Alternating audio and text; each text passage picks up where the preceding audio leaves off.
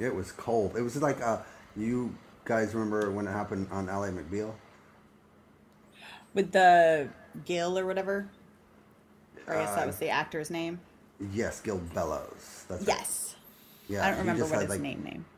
He had like a heart attack and died in the courtroom. Yeah. What? It was like that. That and now was I've talked about the good fight after all, just now on the podcast. But also, Ally McBeal did it first. Yes. And I can't tell you which did it better because I love both shows and I don't pick favorites. Yeah. Except the good fight is better than both. So you do pick favorites? I do, yes. Yes. So Dustin lies. That's true.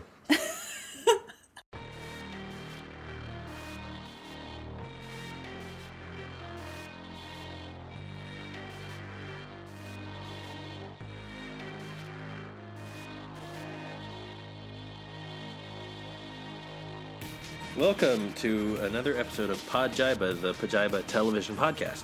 I'm Pajiba comedy editor Dan Hamamura. With me, as always, are Pajiba managing editor Tori Preston. Hello, Dan. Hello, Tori. And Hot Dustin Rolls. That's right. That's it. So hot. It's actually... Apparently... I took a bottle of wine tonight. We're on the where you're drinking segment already. I'm jumping ahead. Yep. And I poured it into a giant mason jar with ice. The whole bottle? Yep. It was a really giant mason jar. Oh and my all God. the ice is already melted. So you have watery wine. Mm-hmm. And you're going to drink it. I think it's bottle. better that way. Oh, yeah. It'll go quickly what? because I knocked... What? You think it's better that way? No. It'll go quicker tonight because I knocked over my other drink. So I only have water and the wine. Which also has water in it. Right. Right. It will probably also mean that I will sneak away for one less bathroom trip. Or one more, because you're going to be really hydrated. I don't think you'll have a hangover is the good news. I hope so. Yeah, let's see. Yeah. What kind of wine is it that you're watering down? It's a white wine from the people that send me the wine. I don't know what it was called. Oh, okay. Because I don't have the bottle with me because I poured it all in the mason jar. It's good, though. Oh, okay. Wow. Are you still gonna cancel, or are you still gonna want to cancel but not do it? Oh, yeah. I'm definitely going to cancel. Someday. Definitely. Really going to happen. You know, after last week's episode, the very next day, there was a commercial for an app that cancels your shit for you. They owe us money. Yeah. They owe Dan money. They stole the idea, clearly. Did you sign up for it, Dustin? Oh, yeah. No. I think, because I think it might have cost them money. It probably made Well, me yeah, call of them. course Of it course costs money. cost money. That's the point of the scheme. Yes. They cancel everything else for you, but nobody's service. there to cancel them. Very reasonable service. It's an app, so all it probably does is like show you where to go to like cancel things. And I don't need that. I can find those things. I think you should just cancel your credit card because that's way easier at this point. I have totally done that before to avoid making payments. Have you really? Well, like all you have to do is lose it, and then you get a new card number, and then you don't have to make those shitty payments anymore. Right. That's true. What were you trying to avoid? I think probably at that time it was another gym membership, which I then re-signed up for, and am still. At this point, it's way too complicated because there's so many things on auto, whatever draft that if I lost my card, I have to go like 25 things you'd have to like update. Right. But you'd get out of that. You'd get out of that gym membership. That's true. Wow. Dan, what are you drinking? I'm drinking Sapporo Pure, which is the Sapporo light beer, because I was at the Japanese market and it was on sale. So there you go. It's like it's a light beer, so it doesn't taste like anything. But Tori, what about you? I picked up some more of that blackberry bramble sour beer because it is so freaking hot out. so hot. It's so hot, and I just wanted something cold and a little tart. So it's going down very well right now. And somehow here in Portland, where it hit like 97 today, we have it better off than the other Portland. Yeah. Which hit like 116 today. Yeah. I know, it's Insane. like, it's kind of hard to complain because, yeah, the Pacific Northwest is... Yeah. And They just keep saying heat dome. They're not built for it. Yeah. Humans aren't supposed to survive like this. No. Mm-mm. It's also warm in Los Angeles. Okay. How yeah, warm all is right. it then? Uh, All right. It's humid-ish. How humid in the desert is it, Dan? 60%-ish, which for the desert is a lot. Okay. And it's actually not hot. It's like in the 70s. And Oh, fuck you. no breeze, so it's nice. It's a nice time for the whole family. Just like the first. Oh no, I had a great transition, and we're not doing it because we have to do Kung Fu Corner first. Oh God. We can switch it around. No, if you want. it's too late. All right. Kung Fu Corner. You got to do Kung Fu Corner. Tori's Kung Fu Corner. You know, Dan, you'd be more invested in this if you actually watched the show. It's true. Yeah. It's true. Yeah. Particularly this episode. Especially this episode, because, man, I don't know about you, Dustin, but I was waiting for episode 9 so long I got confused and thought it was episode 8 that I was waiting for. Well, this was much better than episode 8. It was so much better. This was by far the best episode of the season. That sounds inaccurate to me. No, I don't. It You really- don't know. It truly Well, that's was. true. I'm It not really even was. kidding. It really was the best episode of the season. Right. And I said that I like the show. But this is a really good episode. This was the show. This was the episode that my husband got mad and yelled, "Not cool, Dan!" Not because the dad on the show made him cry, but because the mom on the show made him cry. So this was a very emotional episode. But here's what happened. Okay. Okay, so this is the big road trip episode where they leave San Francisco and they go. So Nikki goes on a very awkward road trip with her new love interest and her old love interest, which, like, don't do that. Don't just come up with an excuse. You know, like, don't let the ex-boyfriend invite himself along just because he's got a great car and is willing to drive or whatever. But anyway, so they decide. So Henry and what's his name? Derek. That's Derek. Evan. You don't know, Dan. I look at IMDb. So Henry and the other one decide to accompany Nikki as she goes to Canada, looking for clues to her aunt's whereabouts because she wants to find out. Because her aunt was the previous sort of warrior in the family. She was the last generation's chosen one. So she's looking for information. So she goes on this wonderful sort of nature hike. But what's really great is that when she ditches the boys, they have this wonderful, like, non-toxic heart-to-heart where they're just, like, they get along and they're not fighting and they're just kind of like not cuddling, but almost cuddling in a car. And they both agree that, like, it doesn't matter what we want. Like, Nikki will decide whatever she wants. And just, it was so well written. That scene was so well done. I just really, I wish somebody knew the writer and could, pass that along. I left the episode with a crush on Derek, like a little crush on Derek. He was charming. He was very charming. It was the bonding moment, but it was also the car scene where they're like dancing. Yeah, the cute little moment where they both get into that song and Nikki's in the back pretending to sleep. I had a good soundtrack on this episode too. It was a very good soundtrack. Also, there was a wolf. And the wolf was, I think it was probably like a metaphor, but also it was just a wolf. But it was tracking her. It was tracking her through the woods, and then it got its paw stuck in a wolf in a trap, and she let it go, and it didn't attack her, which was very nice of the wolf. I thought that was Hey, Dad, I just out of curiosity, you probably wouldn't know, but do writers have any idea what songs can be playing when they write a scene like that?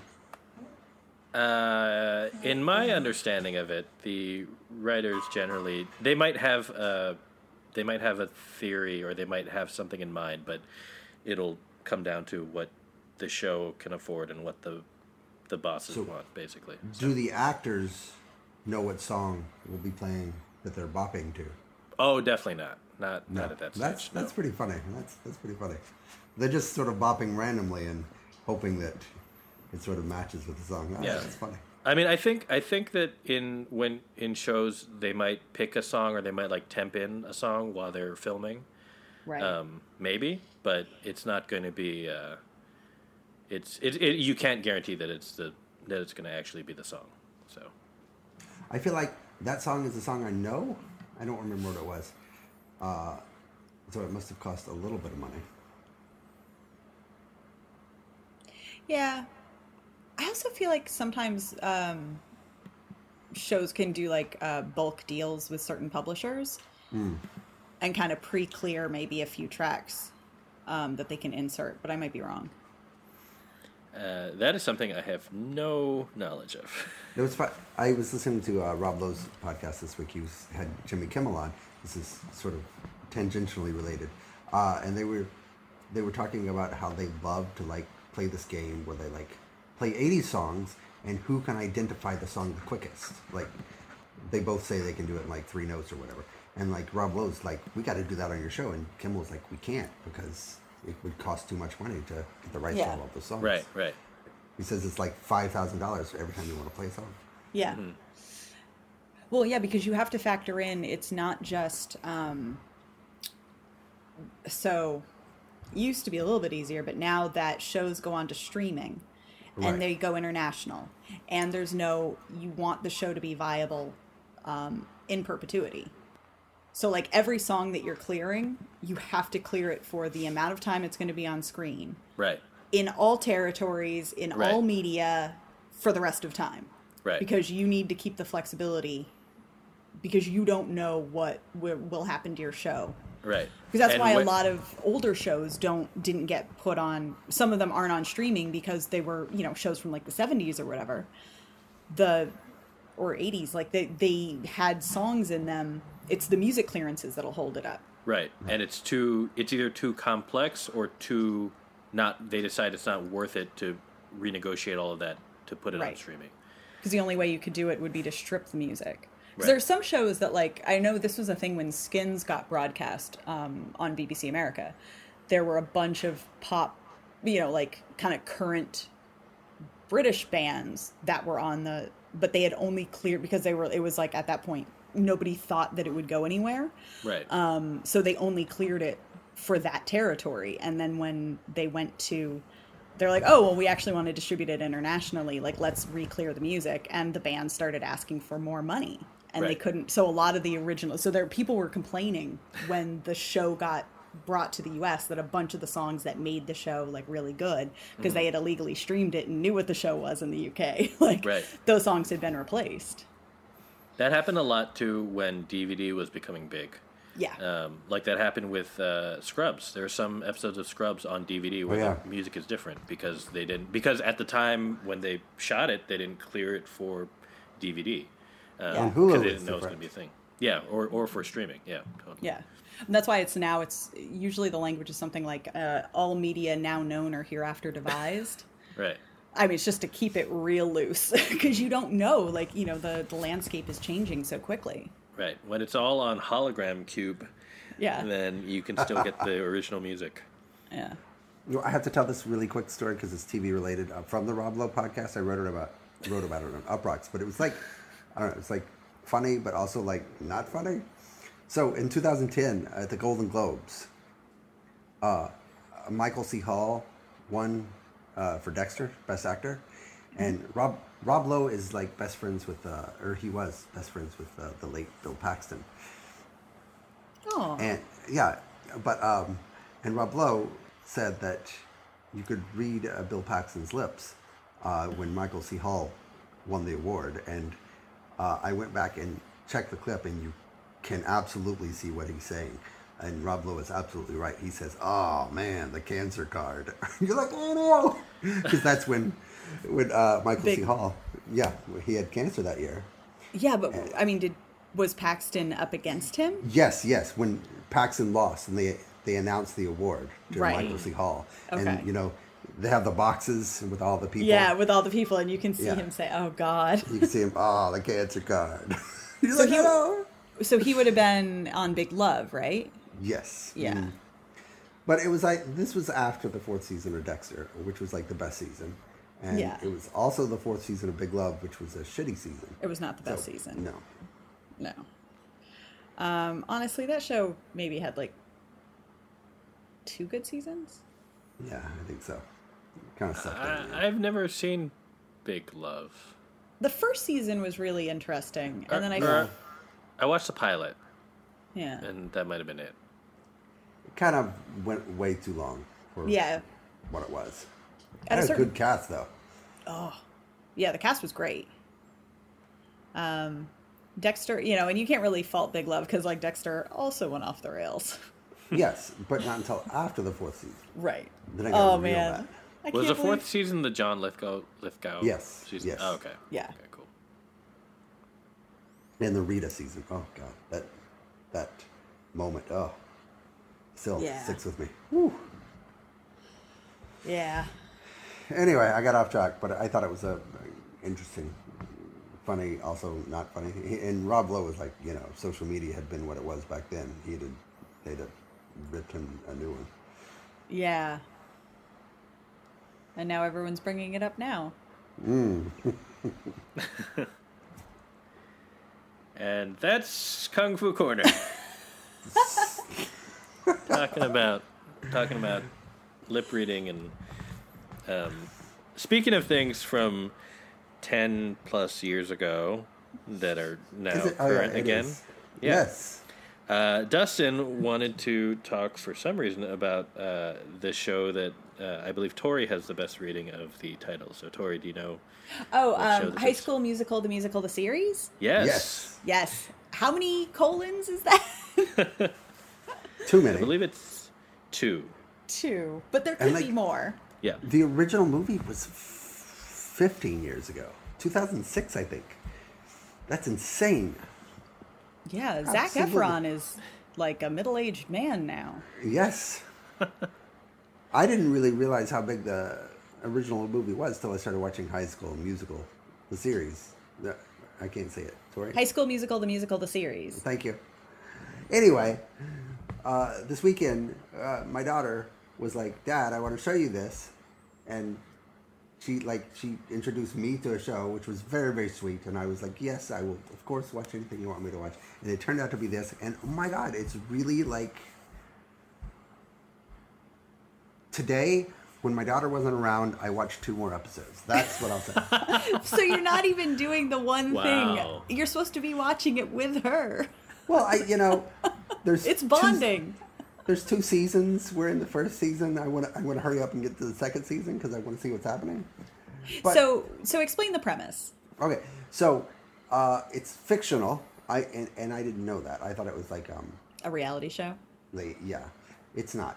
It's like, but it does take place in the Salt Lake City that the original film was filmed. Okay. I guess. Okay. So and I think that might be fictional too. So it's not actually that school, but they say it is. And basically it's Glee, only so the whole season they're putting on a version of High School the Musical for the school play. So somebody has adapted High School Musical, the movie, into a musical play. Yes. And these fictional high schoolers are playing the characters from the fictional movie. Yeah, well, they're like, they go in, they audition, and then Right.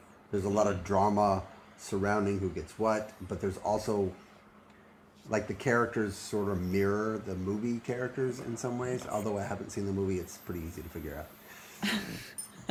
But it reminds me a lot of, like, the first season of Glee, when Glee was still fun. It's like... Glee was fun for quite a while, I'll have you know.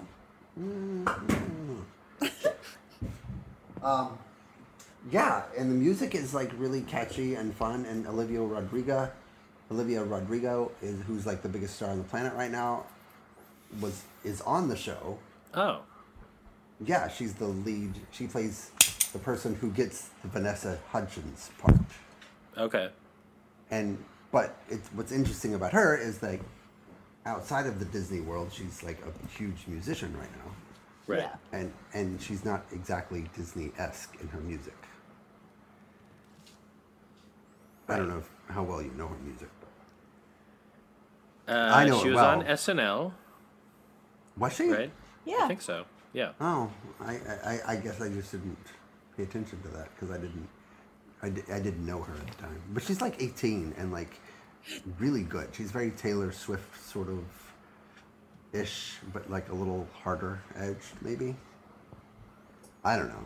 She's great and she's really good in the series, and the cast is very Disney, but not. There's a couple of bleep curse words in it. Ooh. For whatever that's worth. I don't know. It's really charming and lovely and a good show to watch with your kids and also maybe by yourself. Well, what I've gotten from this is that you're open to requests as long as one of your children make those requests. So how do I get in touch with your daughters to get them to make you watch DuckTales? It's on Disney. It's on Disney Plus. Yeah. They don't watch that right now. Is there a lot of musical numbers? Yes. My daughter. Oh, there are. Shit. There's so many. You know, Tori, I was going to say that the I think your conduit here might actually be producer Seth, because I feel like producer Seth can get the ear of these children, and That's wicked. That's true. That's true. Producer Seth, if you're listening, and he is, and he will be eventually. Let's talk offline. We can scheme a bit. Yes. So, Dustin, I have a question. How would you stack this up compared to... High School Musical, the series, was one of the early shows to come out of like Disney Plus's kind of like initial offerings. And I know you're watching season 1 right now, so that's kind of like the beginning of it. But how would you compare it to, say, like either Mighty Ducks or what's Big the Shot. other one? Big Shot, yeah. And there was also another one that came out this week with Tony Hale. Yeah. Oh, right. Mysterious Benedict Society? Yes. Something like that, yeah. I would say it's as good or better than them, and they're all pretty good shows. I mean, they're family friendly. But Yeah.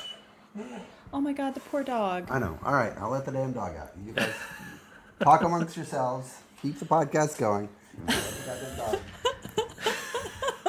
It was like, was she like in the microphone? Seemed like she was like trying to eat it or Yeah. something. Like, I will get your attention. I just picture her with her head on the table. Poor pup. Well, we might as well move on to a Tory pick of the week. After. Yes. It's Clarkson's Farm, which I have never heard of. I also probably should have checked that that's actually the title. I think it is. It's That's on. right. It's on Amazon right now. You guys know that I have that weird affection for the old Top Gear hosts. And after the Grand Tour wrapped up, Jeremy Clarkson, the giant asshole host, went on to basically create a show where, so after, I guess after Grand Tour ended, I guess it's not canceled. They'll still do specials or whatever. But he moved back to this farm that he had bought, this 1,000-acre farm in the British countryside. And he had nothing to do, so he decided to actually run the farm as opposed to having the other people who had been running it in his absence do it.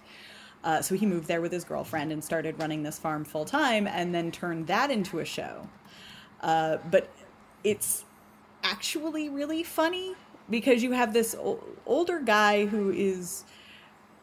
Part of it's very humbling for Clarkson because you have a bunch of, like, he has all these helpers. There's this kid named Caleb who's 21, doesn't read books, has never left this, like, province or whatever, this, like, town in the British countryside. He, not cultured, but knows how to run every piece of machinery and thinks Jeremy Clarkson is the biggest idiot and just swears at him the whole time because Clarkson will like screw something up. He's always getting machines stuck and breaking things, and this kid has to come and bail him out. So it's partly that it's him learning, you know, having everyone tell him he's doing everything wrong. But there's also part of it where he's, you know, coming up with schemes to make money. And that's kind of interesting. But there's also a very practical, like, he's so out of his element that it becomes almost like a nature documentary. Like, because he's genuinely trying to learn things, it becomes almost educational.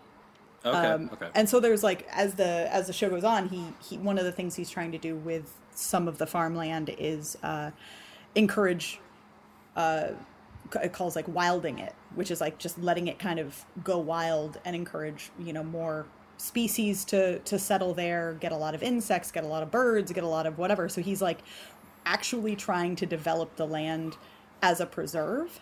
Okay. Sounds like somebody just didn't want to mow. He goes through so much effort. He's like, I'm gonna build a pond and like fill it with fish, and I'm gonna build these owl houses, and like, but it's just so weird because I mean, he's hardly David Attenborough, but it's also not the Clarkson that you're used to. So it's kind of an entertaining show, and where I'm curious where it's going. Like, if that were it, that would not. Yeah, I feel like I thought the appeal would wear off. But every episode, they've kind of structured it really well where it's not the same thing. Like, he's facing new challenges every episode. Okay. And so you're getting this really, like, holistic view. It's not like the concept sounds simple, but there's a lot more going on. Right. But also the timing of it, the series starts in September 2019.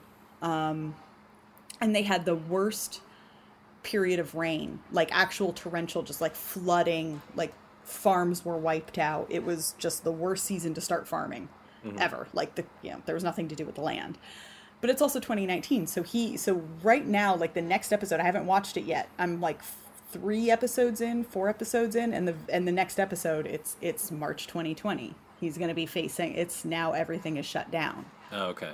So you're also, it ended up like, that wasn't the original concept of the show, but it's going to end up being now Jeremy Clarkson is stuck on his farm during a pandemic. Right. But yeah, I mean, I think I found it was more entertaining, certainly, than some of the other spin-off shows that the other hosts have done.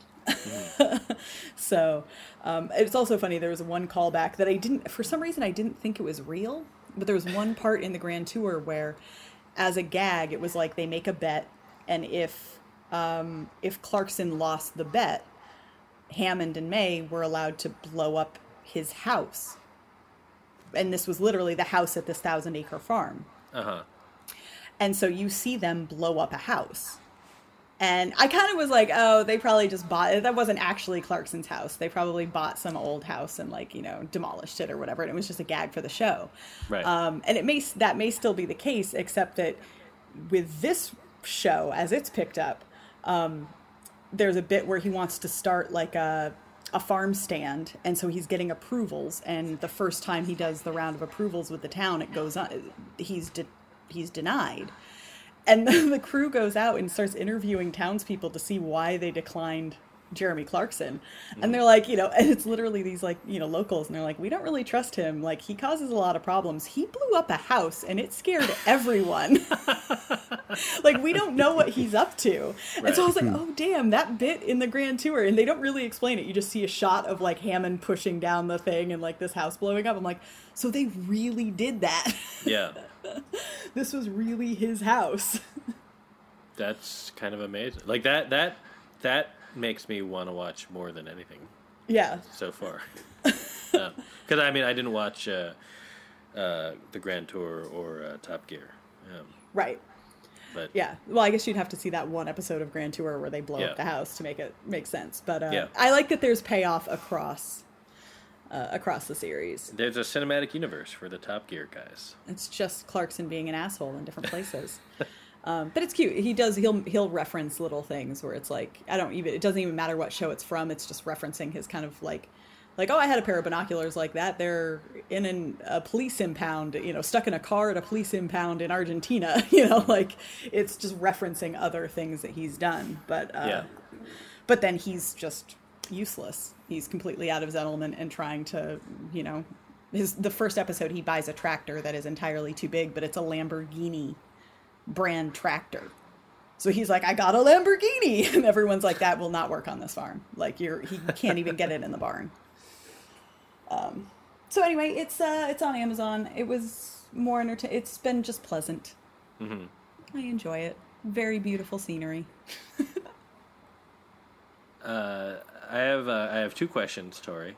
Okay. The first one, do you think that you enjoyed this show more because you also live in nature, and like that this is like so this is like I can bond with this. I identify with this experience of having the land go back to nature. And well, I will say, as I've been struggling to get a vegetable garden going, I do view his tractors with envy. I would love to just till a little plot, but yeah, it's not unrelated. That's fair, okay. Dan. Okay, and my second question, completely unrelated, is whether you've seen it or not, and I haven't, so I have no idea what I'm talking about. But the idea of someone tooling around on a farm and being running into problems reminded me of the fact that I had heard that stretches of the show Very Cavalieri had to deal with Jay Cutler apparently buying a farm with Kristen Cavallari and then like deciding he's going to be a farmer and not being good at it. So is this similar to that show? Based on nothing, because I doubt you've seen it. I have not seen it. I have no idea, but I now very much like the idea that Clarkson just ripped off Kristen Cavallari. So, I think that makes sense. Okay. You think Jay Cutler drives around on a tractor, like with a cigarette hanging out his mouth? I think he definitely thinks he does, whether he actually does or not. Like I feel like that's why he bought the farm, because he had that image in his mind. Well, so the real trick is when you drive your tractor, and I mean it doesn't even have to be a tractor; it can just be like your lawnmower, but you drive it to, let's say, the gas station general store down the road instead of driving your car. Mm-hmm. There was actually there was 1 year in Vermont where they had, I think within the span of a month, 2 different DUI on tractors. Like people thought that they wouldn't get busted for driving drunk if they were driving their tractor, so they would take their tractor into town. Right, because they're like, "Oh, I'm drunk. But Let me drive this." Yeah, it's not a car. I can't go that fast. And it's like, yeah, but if you're swerving, you'll still get pulled over in a tractor. Yeah. One of the people who got busted was a school teacher, which is a little awkward because that gets put in the local paper. Yeah. So anyway, don't drive your tractor drunk on public roads. Good to know. On your own property too. It probably would also be a bad idea. Right. But also, especially on public roads. Guys, I hate to interrupt. I was looking out my window and I thought I saw a reflection of like another window with somebody looking out the window, and I thought my daughters were looking out the window and was creeping my shit out, but I realized that it's actually the next door neighbor. And she's like 80 and she's topless and trying to stick a fan in her window. And this is very awkward. Wait, what? Wait. So did you think your twins were the... Well, at first it was just like a silhouette of somebody like open. Like, it's so hot that I don't think this person has ever opened their shades before. So I've never seen in or right across until tonight. And then, oh my God. Okay, but wait. How topless? Like bra or no bra? Bra. Oh, that's barely. That's not topless. Okay. Well, she's not wearing a shirt, and she's like 85, and she wears oxygen, so it's still like. Maybe it's a bikini top. It's also very hot. It is so hot. It is so hot. It was just a creepy sort of image to see right in front of me. Don't shame her. Dustin, there's no shame. Dustin, Come on, there's no shame. In her version of this story, she said, that neighbor across the street was looking at me while I was topless. You're the weird one. You're the weird one. How close are your neighbors? No, it's not very close. I mean, it's not across the street. It's like next door, but there's like a good deal of space between the houses and like a fence. But I can still see clearly into her window because the lights are on and nothing else is, and it's dark everywhere else, so you can see. And wow. Well, and granted, you're sitting in a darkened room with your face pressed against the glass. Exactly. So, right. Yes, yeah. Exactly. You're literally peeping. Yeah. That's a good that's creepy enough to be a good transition to Lisey's story. That was my thought. I like that. Also, it's kind of like television if you're just looking at a window. Exactly. Yeah. What is television but a window into a fictional home? What is television? Anyway, I haven't seen this show either, so you guys have to tell me. I know it's Stephen King. Okay, so we've talked about it a lot, and Yes. I feel like Dustin and I have made our opinions on the show fairly clear. It's a bit of a mess, but the reason I wanted to bring it up, and I'll make it fast, this week some things gelled for me, not in the sense that I think the show is better, but I feel like I can more firmly articulate why the show is perhaps poorly conceived. Mm-hmm. Like, I feel like the balance is just off. So let me try to explain the most recent episode. First thing to know is that the events in it are a direct continuation of the previous week, which is basically Lisey, Julianne Moore's character, has been beaten up and slashed with a pizza cutter. Actually, I think that happened 2 weeks ago. So for 2 entire episodes after the attack, she just sort of wanders around with a blanket on and sits by a pool and has flashbacks. But she doesn't have one flashback. She has multiple flashbacks that overlap. So you have 2 episodes where almost nothing happens in the present. But like in this week's episode, she flashes back to a point in the more recent past. Her husband is alive, but they're still at this. They're married and they're living in this house, and he gets lost in the Booyah Moon world territory, and it's this time when she has to figure out how to enter that space to save him. So it's supposed to be the reveal that like it's not that he takes her; she figured out how to go on her own.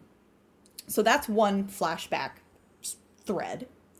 Then there is another flashback where she is remembering their honeymoon, which is when he originally took her to the Booyah Moon territory, and also explained how the only time he ever talked about his childhood and the abuses that he suffered at the hands of his father and how his brother died. But that everything that he says about his childhood is Also, is depicted as his own flashback. So you have a Clive Owen flashback occurring in a Julianne Moore flashback. And it is, so you've got, I mean, it is flashback inception. And these flashbacks are occurring sort of overlapping while Lisey is just sitting by this pool talking to herself. that's all. Lisey, all she ever does is just listen to other people tell her flashbacks. Right. But yeah, it's all, so the entire show, and I understand, like, look, in a novel, Wait, have I'm you read sure the it book? would, I have not read the book. Oh, okay. And that's part of it. I've read a lot of Stephen King books. This is not a book I've read, so I'm not sure how they balance it in a novel, but I can imagine, like, it's a little bit more seamless.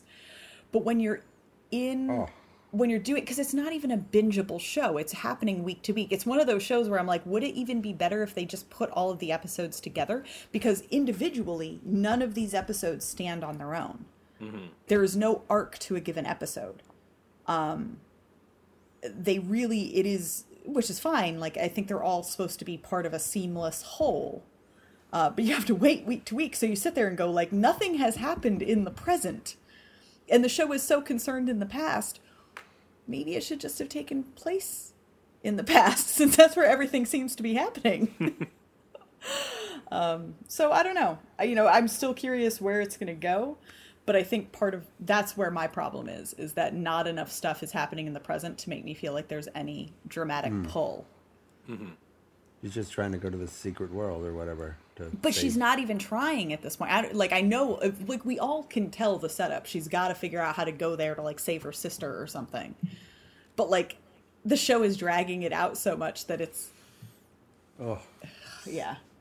I do like Michael Pitt in it, even though I don't like Michael Pitt, but he's really good.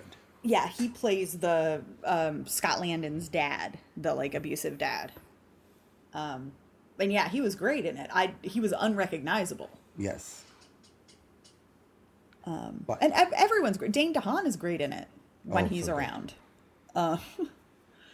Everyone is really... I mean, Julianne Moore, for what she's given to do, is really good in it. And it's got really great cinematography. Yeah. It's just not a very good story. Yeah, it's just... And I don't know if it's part of it's the pacing, but it's one of those things where, like, if that was the way the story unfolded in the book, that's fine. But there had to be other ways of depicting it for a television show, because there's just no forward momentum. And Dustin, did you read the book? No, I didn't. Oh, okay. I don't think I had ever even heard of it until the series came out. Yeah. He's written a lot of books. Yeah, he's written a lot. Yeah. Turns out. Like, I've read a lot of them, but I am not a completist. I was looking at it to see how, just because I was curious, because I know Stephen King did the actual writing for the series too. Right, he wrote all the episodes. Yeah, so I was just curious how often that's happened. And one, not that often, but the other thing that struck me was looking at his IMDb as writer, and I mean that includes, like, like Story when by it's just credits? based on story by, or when it's based on his book or whatever. But he has like 300 something credits. Jesus. So, Yeah. It's he's written a lot, and people adapt it. So I'm pouring my second bottle of wine into the... Holy crap, Wow. Dustin. What is this bottle? it's a rosé. Okay. Are you mixing or did you finish? No, I finished it. So, and I didn't pour the whole bottle yet. We'll see how it goes. It's been a while, guys. Did you put It has. ice in there, or? Yeah. No, I pulled it was a rosé, so I pulled it out of the refrigerator. That's cool. But you still have your glass of water, right? No, it's gone. Go get yourself some water. No, I had a drink. I mean, I drank it all. We know you've had a drink. Oh man. All right. Well, let's get through this show before you. Yeah, drink let's some move other on. bottles. I kind of, I know it's not listed this way in our pre-show doc, but I kind of want to move to Loki next. Yeah, that's Yeah, I'm fine. good with that. Just because I feel like Mythic Quest will be our most controversial Yeah. segment. And actually, Loki as another show that we're still not, more positive on, but still kind of on the fence about. Yeah. It's a bit of a, also time travel. Right. Kind There of you like go. flashbacks. Yeah. So, episode 3, we're now halfway through the series, Right. or the season if there's more. But I still don't know how I feel. Yeah. Which is weird. Like, I watched it. I generally enjoyed the episode and the production value, and I think I'm having fun, even though this episode had no Owen Wilson basically. That was the problem. Yeah. But I still don't feel like, I don't know. There are people who are enjoying it and like love it, and they're like, "Oh my god, this is so crazy and so well done." And I feel like I'm missing something because I appreciate it's really well done, but I don't feel an attachment to it yet. I agree, and I think with every episode that goes by, it seems to be, for me, it's putting more and more weight on the back half of the season. Because to me, the show is just so straightforward right now. Mm-hmm. And there has to be a twist. Right. Like, you can't do a show about Loki and not have there be a bunch of lies and backstabbing and twists. Right. But it's harder to see where those are happening yet. And so every episode that goes by where it is straightforward or seemingly that way, I'm looking for the cracks because I'm like, it can't go on like this. Something has to give. Like this cannot be the show. So yeah, I mean, this was seemingly a very straightforward kind of a bottle episode where it's called Lamentus, and it's just Loki and his the variant that he's been chasing, which is a female version of himself. And they're stranded on a moon that is about to get crashed into by a planet. Right. So it's an apocalypse that's, a couple hours away, and they have to try and find a way off. They have to work together to try and to get off. And even during the course of the episode, they don't succeed. They don't, the episode didn't even give you closure on that. Right. It ends with them failing and it seeming like they're stuck. Like all is lost. Yeah. Right. I think there are a couple of, and then the reveals that have happened, where it's like, no, she really is a lady version of Loki, but she probably is also an MCU version of a particular comic version of the Enchantress, who is a different character. So it's like they're kind of melding these two things. Right. So, that's not like a big reveal. We still don't know who Richard E. Grant is. We still don't, His IMDb credits shrink by the day. By the day, yeah. Literally every episode it goes down. So, maybe he's not in it. Maybe he's like a voice. No idea.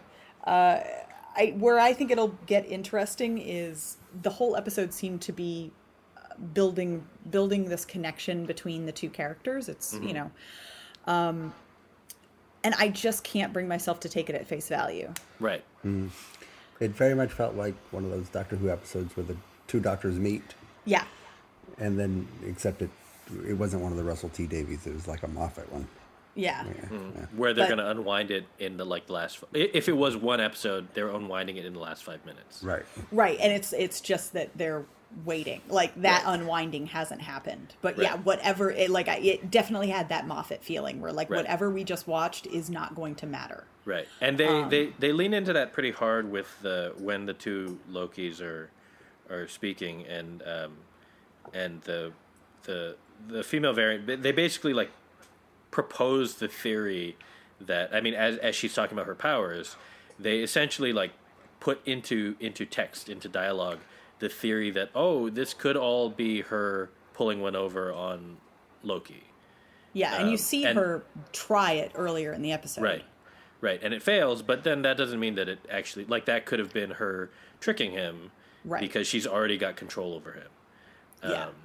And which would be fine, I think, but it was at least for me in my brain, it put me in that place where I'm thinking they hit it so hard on the nose. That obviously has to be what's happening, but they know that we're going to think that, so maybe it's not what's happening, but they know that we're going to think that maybe it's not what's happening. I became what's his name in Princess Bride, where I'm thinking myself into a circle. Yeah.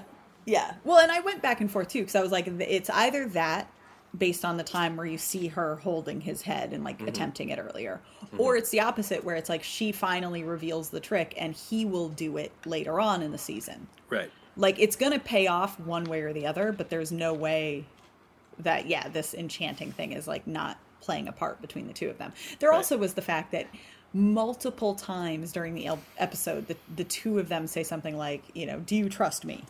Do we trust each other? Do you trust? And they're like, and it's supposed to be yes, building up that level of trust, except I'm like, no, there is no way you two could possibly trust each other. So the more, every time they said trust, I was like, that just makes me know that this is not what it appears to be. One of them has to be pulling something over on the other one. Right. So, I don't know. If it's not a head thing, then I assume the TVA will show up next week and save them. The only interesting thing about this episode, I thought, was something I didn't even know until I read Tori's recap, which is all of the TVA people are humans variants. Or the timekeepers are human variants. Yeah.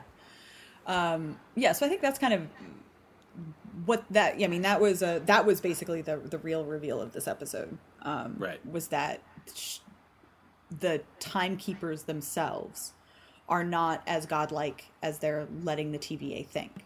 Because like Mobius had explained the genesis of the TVA and said that the Timekeepers created them all. Right. And so you find out that that's not the case. They're all variants who had their minds wiped. So the Timekeepers are lying, but it also means that all of those agents in the TVA, there are versions of them have or currently exist in the timeline. Right. So obviously, jet skiing Owen Wilson. Right. We're definitely, it seems like with that revelation, we're going to get jet skiing Owen Wilson at some point. We have to. Which would be fine. It's all I want. That also leads me to another question, which is weird, which I didn't think about until now, but with that revelation and with the idea that, you know, the Timekeepers are lying, and that they're, you know, whatever it is, whatever they're covering up, or whether or not they even exist, or whatever it ends up being, it leaves the show without a villain. Like it, because it doesn't feel like, I don't know, that it feels like that's clearly going to be the big bad that is unwound in some way, or maybe they win. I don't know, and that's what leads to the multiverse in the Doctor Strange movie. But yeah, whatever it is, it seems like what Loki is going to end up fighting is clearly not just the female variant. So no, it's so. But then we don't know. We still have no personification of the bad guy. Well, that's Richard E. Grant, obviously. Well, yeah. So so I think it's also tricky because you have a show where Loki, and this is where I actually appreciate that they did this kind of time displaced version of Loki. Because you have the Loki that we're watching is a Loki that is coming straight out of the events of the Avengers. Like he is at his villainous peak. Right. Like he just brought an army of aliens to try and take over the Earth. So looking for a villain in a show where the main character is a villain already is kind of an interesting thing, because to look for an outside villain is to kind of accept the fact that Loki isn't it. Right, right. And you're dealing with multiple Lokis. So one of them, one of them could be worse. One of them could, you know, and so, yeah, you kind of, I start feeling like it's that cup game where you just like, I don't know where the ball is. Like it's under one of the cups, but you have a bunch of potential villains in a way. We just don't know which way the show is leaning. I do think the Timekeepers are going to be the big villain, but I also think, like, we know that if the speculation is true and Kang the Conqueror is one of the Timekeepers, he's supposed to show up in the Doctor Strange movie. Would they have him appear in Loki first? Especially if he would be the big bad, you know, assuming if he were to be the big bad in Doctor Strange. Right. I think is it Doctor Strange or is it the Ant-Man movie? I honestly don't know. I don't remember. He's confirmed for one of them. Yeah. But yeah, I mean, so if that's coming, would they seed him in a Disney Plus show first? That would be a big step for Marvel. Right. Actually, like giving that much potential to one of the series. Right. But yeah, I don't know. Like, I do think the Timekeepers are going to be ultimately the big bad. I just don't know how much of a presence they'll physically be. Right. And that's a really good point, too, that there is... I mean, honestly, I would be very impressed if somehow all of this stuff worked out to where we're reminded at the end that, like, oh, no, this Loki is a bad guy. And, like, he may have made some growth, but he's still a bad guy. And so... Right. Ultimately, we are following the villain of the story, even though whatever he does, or they do, if it's him and the variant, then like ends up leading to, you know, whatever future thing. But he's never fully redeemed. Right. I don't know. Yeah. It'd be cool if they could pull that off. I don't know if that's where we're headed, but that's a good point. I just think they're trying so hard to make him seem sympathetic right now, and I wonder, because we know he has the potential for growth, but that took years in the MCU. Right. So how much are they actually going to get done in this series? Right. Especially when, to a certain extent, because they've also, like, we know that this variant, that Sylvie, the lady version that he's been tracking, she's supposed to be like the even better / worse Loki, right? Right. Like she kills people and she's just, horrendous. But she doesn't seem that bad. Right. So I'm kind of like, I'm not convinced that Loki is actually a less bad version. Like she seems fine. Like he could still be the bigger villain. I do think that's one of the things that I enjoy about the show, but I also think it's a very tenuous proposition, because it's like right now there's so much unknown. And again, it really comes down to how the back half of the season shakes out. Like, I do not have enough in these 3 episodes to decide. Like, this is not... Like, I felt like when I was watching WandaVision, I could appreciate the journey. Every episode was interesting on its own. And I enjoy Loki, but I do feel like so much of how I view this series, is going to be determined on how it ends. Right. Yeah, and that's a really... I mean, that's a tough bar, because there's a lot of, as we've seen, there's nothing a fandom loves more than to be like, you ruined my life by wasting my time because the ending didn't work out for me. But it's also so tough, because I'm like, I feel like there has to be a twist. So it has to be a good twist. Right. But also, like, what if there isn't a twist? Right. If the twist is that there isn't a twist? Right. Like, I don't know if I would be disappointed or impressed.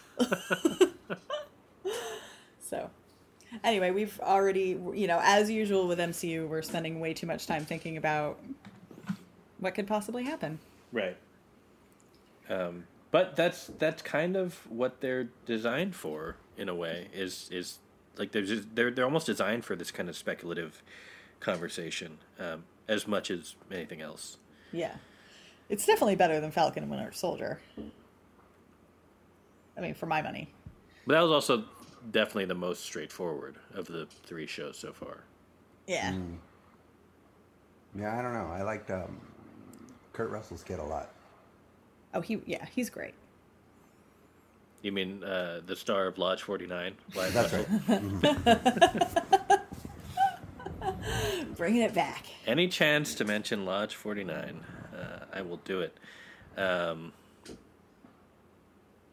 Yeah. Well, anyway, there's 3 episodes left of Loki, and so in 3 weeks we'll know if we're enjoying ourselves or not. What's the next one? Is the next one Arrow guy? Useless Arrow guy? Huh? What? Oh, Hawkeye? Yeah. Is that the next series? Yeah. Oh, I think so. Although I'm waiting. They have the animated show, the What If one. Yeah. And then they have... Oh, She-Hulk probably hasn't even started filming yet.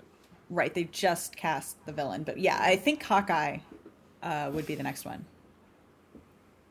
Because that's definitely been filming. It's probably done filming by now. So this is not entirely... Actually, it's entirely movie-related, not TV. But, Tori, I have a question for you, since Hawkeye came up. So... in Avengers Endgame, Hawkeye as Ronin fights Hiroyuki Sanada, right? Which was bullshit. It was total bullshit. Right. But Hiroyuki Sanada was in that movie, which prevented him from being Zero in John Wick 3. Right, the Mark Dacascos character. Yeah, which ended up going to Mark Dacascos. So do you think that was worth it now that Hiroyuki Sanada is going to be in John Wick 4 and Mark Dacascos got to be Zero, who was a super weird character that wouldn't have played out that way if it was Sanada? Knowing that he'll be in John Wick 4 does make me feel better about it. And I think Mark Dacascos was amazing in, like, I think the character and his performance, like, that was... You're right. It wouldn't have been that way if it was Hiroyuki Sanada. Right. And I think it really worked out. But I think it's still hard to say whether it is for the best until I see what the role they're giving him in John Wick 4. And there are a bunch of people who've signed up for John Wick 4. Who I'm blanking on all the others right now, but I remember everyone that got named. It's a really good cast. Yeah, every time they add a name, it's like, oh yeah. Oh yeah. I'll see this. I mean, I was going to anyway, but sure. I am like exponentially more excited. But there is a part of me that's like, what conversation did Marvel have with him? Right. Because I can't imagine they showed him the script and were like, we want you to play this one guy who gets killed by Jeremy Renner in like 30 seconds. Right. Like, I can't imagine that was what they sold it to him on. Right. I don't know if he thought it would be a bigger part, or they told him there would be a flashback, you know, some other property in the past that he could be in, or he would, you know, like what they told him. But it's just such a waste. Like, why would you bring him on to let him get killed by a guy who uses arrows but happens to be using a sword? Right. Like, it's just so stupid. Like, he shouldn't be that good with a sword. My guess is that the conversation was, here's all this money. Yeah, like they must have just been like, here's all of the money. Have so much money. Yeah. And just to, again, not a movie podcast, but just to talk about they're doing the Continental, or they're trying to. I don't know if that went away, but they were trying to as a TV show. So there you go, TV tie-in. Other people new to the cast. Donnie Yen will be in 4. Yes, that was it. Yes. Bill Skarsgård will be in 4. Oh. So creepy. And then, you know, Lawrence Fishburne will return. I'm very hopeful that Jason Mantzoukas will return. He has to, right? And have more to do. Oh yeah, because he was the one who found him. So right. Yeah, he'll probably be in there for a little bit. As TikTok man. It's going to be so good. Because he said, "TikTok, Mr. Wick." And, you know, he has to say it at least one more time. Yeah. Is there an adult animation series that doesn't cast Mantzoukas anymore? Every single one. Mantzoukas has got a part in it. I mean, that makes sense, right? Yeah. I mean, it does. Yeah. Is anyone more adult cartoon than Jason Mantzoukas? But he always plays a version of himself. I feel like it's not... I do feel bad for him because I don't know... I feel like with his voice, he can't avoid it. Yeah, fair. Yeah. Like, I'm sure he's actually, like, a very good actor. It's just really hard to tell because I can't get Jason Mantzoukas out of my head whenever he opens his mouth. Have you guys ever seen The Long Dumb Road? No. It's an indie movie that he was in, and it's him, and I'm blanking on the actor's name, but the guy who was the kid in Grand Budapest Hotel. It's been a long time. What is his name? Hang on, I'm gonna look it up because now it's in my brain. No, not that guy. No, not that guy. Tony Revolori. Okay. Nope. Yep. Nope. I can find something else that he's in that you know. He's in Spider-Man: Homecoming. I've seen that. I saw that, yeah. As Flash. Oh, yeah. He's one of the other students. Yeah. Anyway, it's the two of them, and it's a road trip movie. But anyway, it's funny because he's still Jason Mantzoukas, but he toned down. Like, there are moments where it becomes like a dialed up character like he plays, but there are stretches of it where he's toned down and you're like, oh yeah, you forget that he's also a good actor. His sister is an Uber driver in my city. That's all I'm gonna say. Cool. Speaking of been in her car? I have not. I only know because she went on the goat hike and told the goat hike people that's what she does. Oh. Cool. Mm-hmm. I think you should go on a lot of Uber rides until you get her. Yeah. Or just keep on requesting and canceling until you get her, because I'm sure that doesn't hurt you or anything. Right. Right. Mm-hmm. All right. Well, I feel like we've reached our grand finale, unless we play a game, which we'll see. But it's time to talk the season 2 finale of Mythic Quest. Yes. I feel like you guys, I haven't talked to you about it, but I also feel like you guys didn't finish the episode with the same sort of, oh my God, what the fuck is going on, that I did. But I think I watched it last week, so I didn't have anything to go on. Right. Oh, because like all the interviews and stuff came out afterwards. Right. So yeah, I do want to start with your opinion, Dustin, because I'm curious I want that to kind of set the baseline before Tori and I tell you why you're wrong. Right. Right.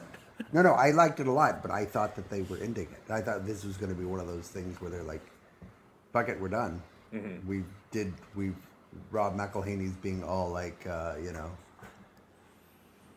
don't know, we've done. That's all the story we got. So goodbye. Mm-hmm. And that was my fear. Mm-hmm. So you got to the end and were like, the show just ended and nobody told us. Yes, it felt like a very good stopping point. Yeah. I mean, I would have hated it if it had stopped then, but it still felt like a good. Right. Like if it ended now, people would talk about this series for years. Like, oh my God, what a great show. Yeah. Right. That's true. I feel like that's a good point, Dustin. And I feel like it feels like to me the ending of season 3 of Friday Night Lights. Yes. Where they've constructed a satisfying ending, but you really hope the show keeps going because you want to see what comes next. But you also don't know where it's going to go. Right. But it also would have been, I mean, I think there's something about Friday Night Lights was kind of on the bubble. Like you always kind of knew the possibility of it not continuing was there. Whereas if this really was the series finale, and for them to end it, for that to be the surprise for people, that would have been a real cool trick to pull. Because most shows, when they're like, if it's the last episode, you know it. Everybody knows, yeah, you know it going in. Right. So that or you at least have a sense to that. Yeah. But it feels like a McElhaney thing to do. I mean, to just end it and be like, you find out as you're watching it. Like that. I mean, he gained like 50 pounds for a season of TV, and then and then got ripped. Right. Yeah. No, and it's true. I mean, like the way the finale left the characters, like everyone was kind of gone. Mm-hmm. Brad's heading to prison. Right. Ian and Poppy leave Mythic Quest to start a new game. Right.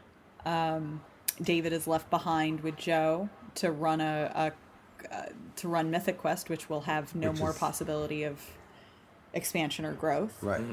Mm-hmm. It's just purely maintenance for the existing fan base. Right. Oh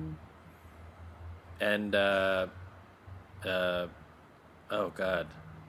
I was going to make the joke that I don't remember the tester's name, but yeah. But then you don't remember the tester's name. Tester is going to move to Berkeley. Yeah. Yeah, and leave her girlfriend, but the girlfriend is going to be also going to school locally while still working for Mythic Quest. Right. Yeah. If they had played the Green Day song, it would have felt like a proper ending to a series. Yeah. But I also I think it buys them some time. It certainly sounds like they're not done with it, but there's no rush to come up with season 3. Right. So I'm obviously hopeful that there's another season. There will be. Yeah, there will be. But I'm excited for because we have no idea what that other season would look like. Right, because it can really go wherever they want. Yeah. My one issue with that is that we didn't really get to spend that much time with these characters in this. It feels like an office comedy, and we didn't get to spend that much time in this office. And I feel like they're going to go their separate ways already. This is Jim going to the other branch, and that sucked. Right, but I also think so maybe they decide to follow the characters separately. Maybe some of those characters are gone permanently; they don't come back, or they contrive to bring the characters back together on the new game. Right. I also think I wouldn't be surprised if they did a time jump. Yeah, that'd be fine. If nothing else, to get Brad out of jail. Yeah, right. I can't. I think he's the one character I would be very bummed. Like, I know the show really needs to follow Ian and Poppy, and that's the show I want to watch. Right.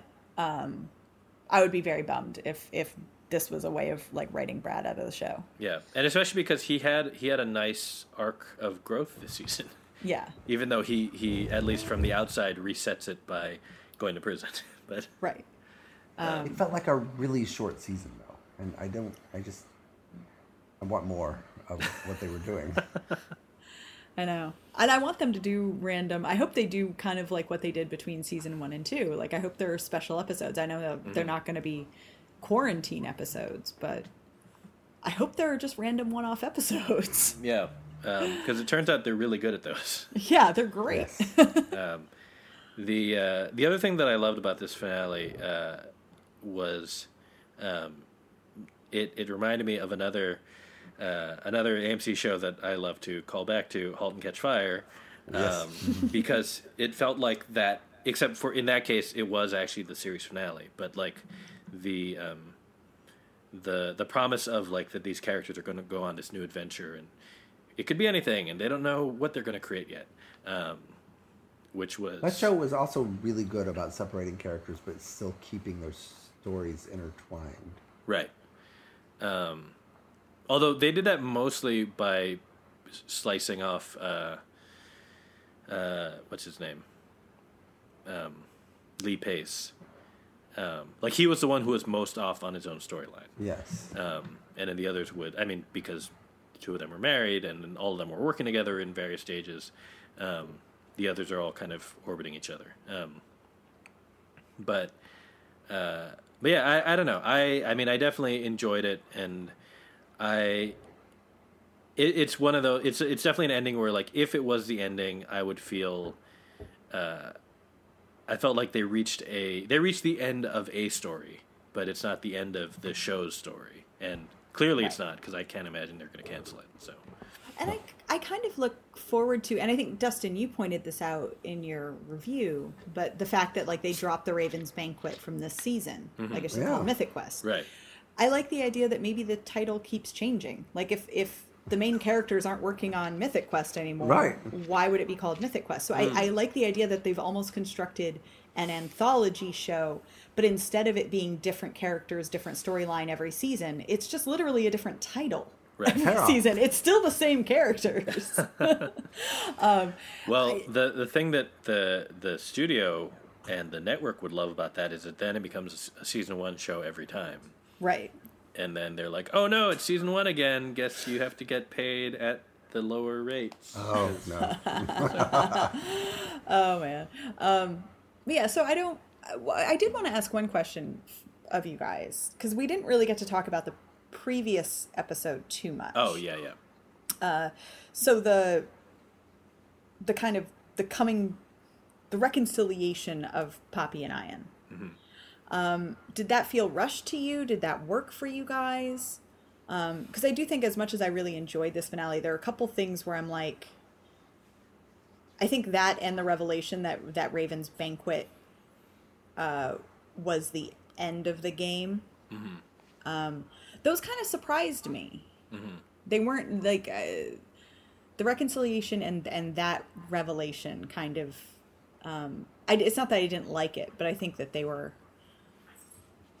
a little quick. Yeah, I think I agree that they are fast.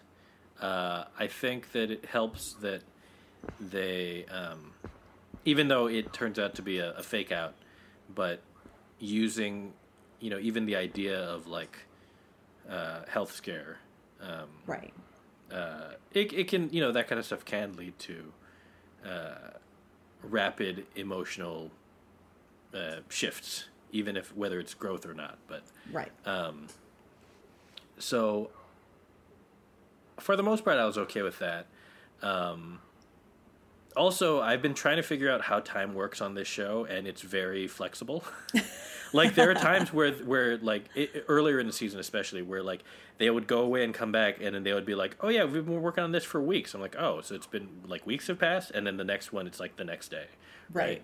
So, yeah, in terms of, like, show time, or at least in terms of screen time, it definitely feels a little fast. But I didn't mind it in part because... one, they were very emotionally manipulative by using that song. And two, like, even though Dustin thought that the episode with CW and Tester at the house, and the play with two, amazing actors, was filler. That episode, those two episodes, and between the flashback episode and that one, weirdly, every scene he's in the last two episodes is informed by that in a way that wouldn't have worked without it. Yeah, him leading them, like, the hallway, like, he's the one that pushes them to the revelation. Right. And I think the fact that, like, you realize that it's not Ian that recruited CW, it was Ian and Poppy together. Mm-hmm. Which is something that I don't think we really talk about when we talk about that episode with CW. Because it was so much his episode, but at the very end of it, you see him getting recruited. Right. And that was a detail, like, I hadn't quite put together.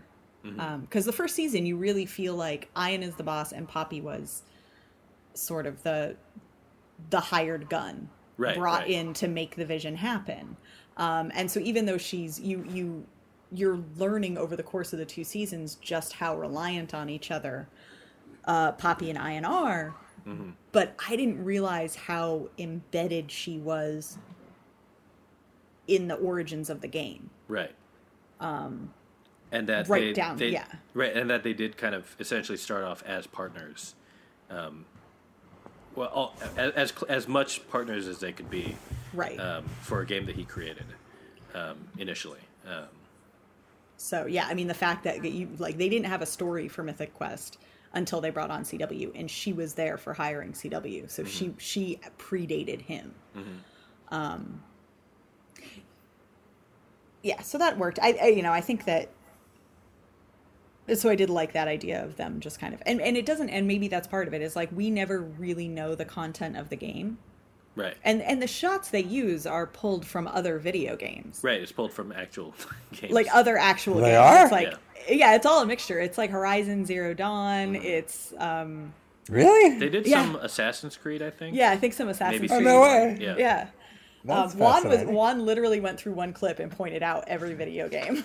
No way. Yeah. That's crazy. So that's the thing. Yeah, they're all like the shots that they show are not even from the same game. They're from multiple, like just different games, different platforms, all kind of strung together. Right. So I think that so we never really have a concept of what Mythic Quest. We kind of understand what it is, but we don't really know the story. We don't really know the game. And so the idea of the expansion with Raven's Banquet, we don't have the context for it. So it would be impossible for us to kind of go, oh yeah, no, that totally seemed like, there was the last chapter. There was nowhere else for this game to go. Right. We needed to have the characters themselves come to that realization and tell us. Right. The only other thing that I felt like I wish I knew what had happened, because like it definitely felt like a thing that was cut probably for time or for pacing. But if you look at in the season finale, when they're repainting the character on the office for Poppy, you can see Derek Waters in the background there as like the head of the art department guy, and he like just looks frustrated and tired again because obviously they're making them repaint it. And he and the art department were set up as foils at the beginning of the season in a way that felt like that was going to pay off. And it doesn't, other than like, jokes that like dialogue jokes. But it just felt like, oh man, there's something there that they cut, that like there was some other runner that just like, they decided it wasn't worth it. Right. And I just want to know what that was, or like what that scene was. That's all. Well, it's kind of, it's similar to, I feel like they built up, what's the guy, Craig Mazin? Oh, Craig Mazin?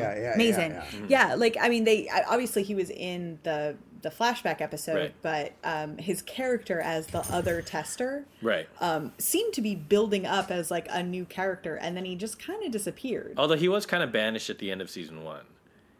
Because when they went back, Yeah. I just thought he would still be around. And we didn't really see much more of the social the social media lady. Oh, right. Although I think in From the that case, basement. it's because she's on Other shows.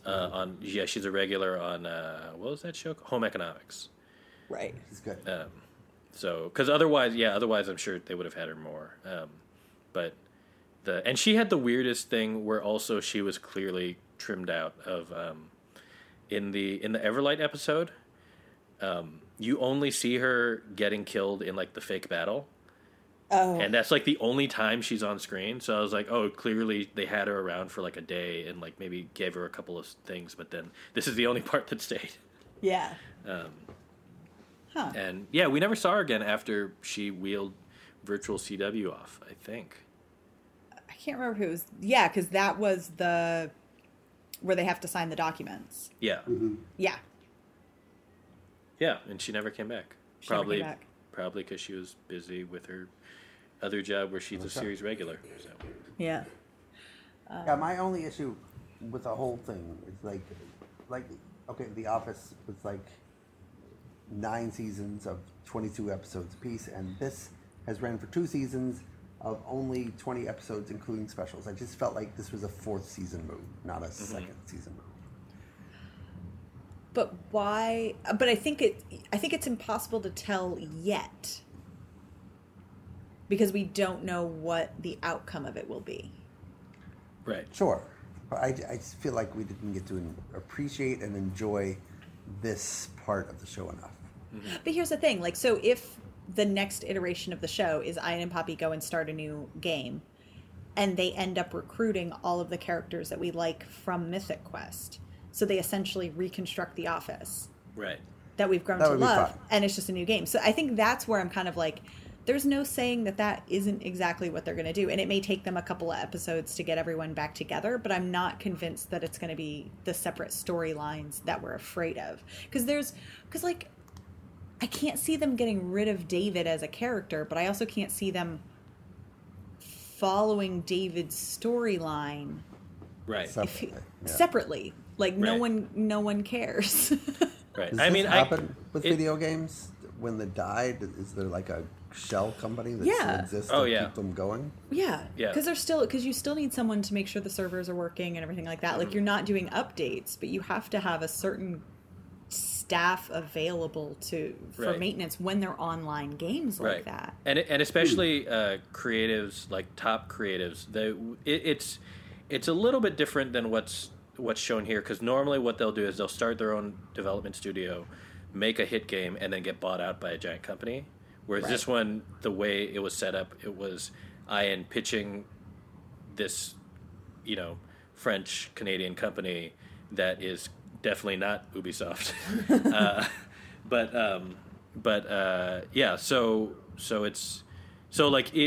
they often will, like, once they get bought out and they stay for a while and then they get either burnt out or tired or they want to go do something else, and then they'll leave and start a new company.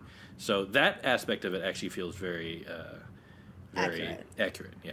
And then you would still have that larger publisher, like, oh yeah, totally, who has the staff to like maintain, because it is now their property, so they'll just maintain it. And they want to mine it for as much money as they can. Right. So they'll bring in a new Brad to come up with new money-making schemes and maybe have a team of... But it's not going to be... It won't be a creative direction. Right. And that's the thing with the online games, because, they'll have, like, new chapters that come out. Like, Raven's Banquet sounded very much like what's going on with, like, Destiny or Destiny 2. Like, Destiny 2 is technically a new game, but it's built onto the original Destiny game. But then they have all of these expansions to it that are essentially new chapters to it. And it's literally, they're called like seasons. Mm-hmm, mm-hmm.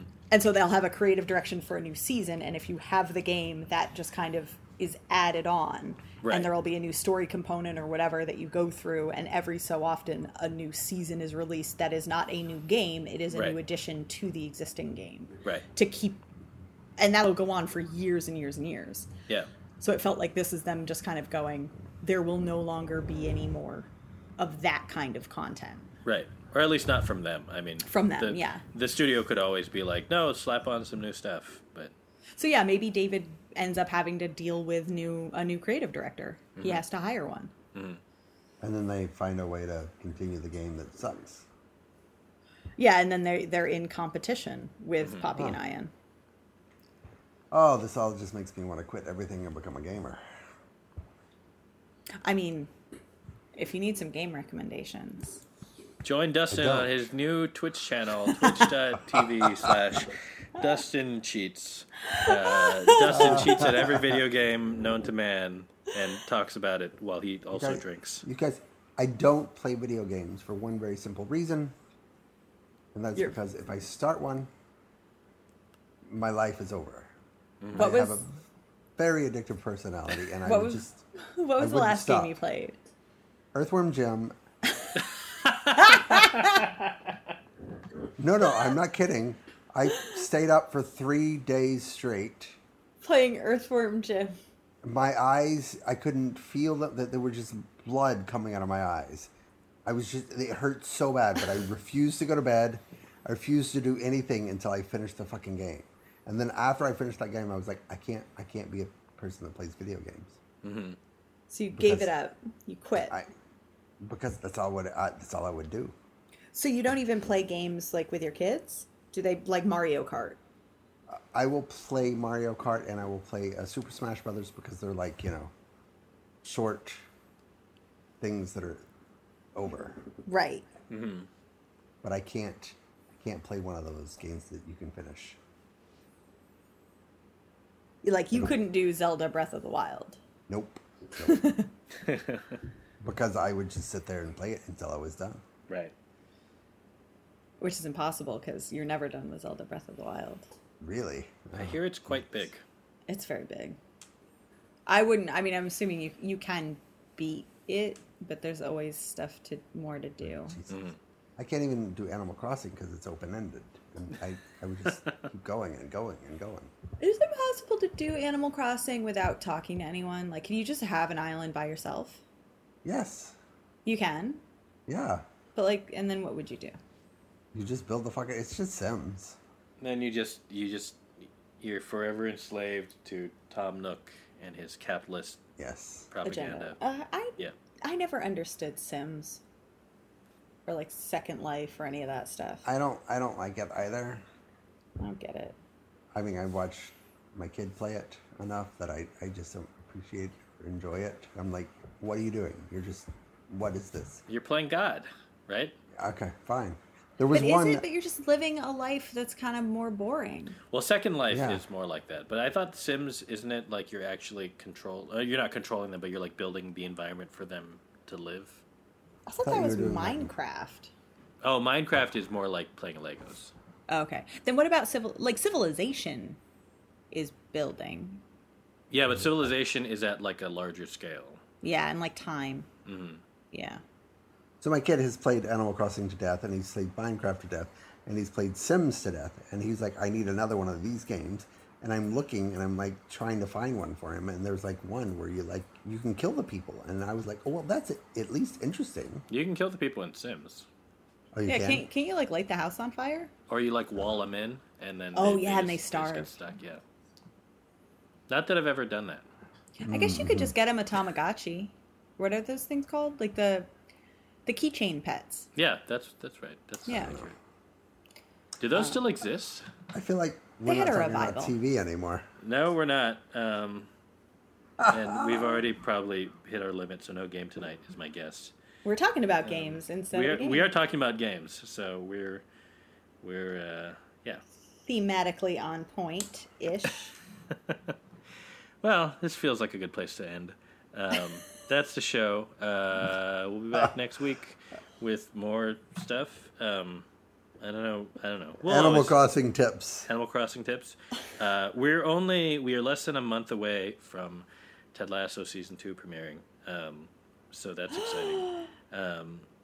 Also, and Schmigadoon. And also next month in July, so we might start doing. We might start doing TV Club. A thing. I don't know. I feel like we haven't planned it at all because we haven't. No. So we've kicked around some ideas. Yeah. Mostly Love Monkey. Tune in to see what cartoon we're not doing Love Monkey. Watch. No, wait. So you realize there is a supernatural cartoon. No. I don't mean the episode. I mean, they no. made a Japanese anime version Oh, of Supernatural. interesting. It lasted for No. one season, and No. Jared and Jensen did the voices. Dustin, God, what if no. you also you that's paired with the Japanese version of Suits? Why is this used to like torture me? I don't You love understand why you Suits. think it's... I Yeah, do why love is it Suits. torture? Wait, is it a Japanese animation version of Suits? No, it's live action. Oh, they I also would watch they also that. did a Korean one. Ooh. I would totally watch that. I just don't like animation. You said that, but... No one has proven me wrong. Cowboy Bebop. You liked... What was the cartoon you just said you liked? Yeah. I like Bob's Burgers well enough. I like Archer a little bit. No, I know, but there was something that we talked about recently that you actually watched and enjoyed. Invincible? Invincible. I Yes. do like Invincible. Yes. Yeah. Okay. That's what I'm saying. And you probably like Big Mouth? Yes, but Yeah. So there's a whole bunch of cartoons that you like, and you know that you like Supernatural. yes. So... A supernatural cartoon. I don't know. Anyway, Japanese anime version. Come on. Maybe we'll be. Wait, Tori, does the Japanese anime version have like proper anime intro and outros with like a full 90-second credits with the song and then like a second I don't song at know. the end? I've never seen it myself. We'd have to discover Oh. that together. Okay. Oh, my God. No. wow. No. This That is, makes this more exciting. So, no, but here's the thing. So they did like one season, and some of the episodes are actual adaptations of episodes from the first season of the show. But then but not every episode. So the storyline diverges from the show as well. So there are some episodes that are like not based on the series at all. Supernatural, the anime. Yeah. This is how we go from 3 listeners to 2. We've had more than 3 listeners. I feel like we gained listeners when we did the Supernatural rewatch. Actually, the Supernatural rewatch Supernatural, yes, but was not one Supernatural of our anime. most successful months. I'm not saying that we have to watch the whole season, Dustin. Look, Just- of all the suggestions that have been made, the one that I like the most is the final season of Lost. Yeah, that was a good suggestion. Wait, did we talk about that? Yeah, Like months ago. months Oh, okay. ago. Anyway, we'll figure that out, and maybe it'll start next week. Who knows? Who knows? Tori, Yeah. I don't know if this is still true, but one random Google link is telling me that Supernatural, the anime series, I don't know if it is, but it was available on CW Seed. It was available, and Is it it may not still. anymore? I don't know. I think it is. As one of those random CW shows that they put on CW. So what you're saying is that something that is accessible to all. Exactly. Everyone which could is watch pretty it. Good. Yeah. JS, tell us what you think. You want Lost? Don't stack the deck, Dustin. Anyway, we'll be back next week with something else. But have a good night. Good night, Good night, everybody. everybody.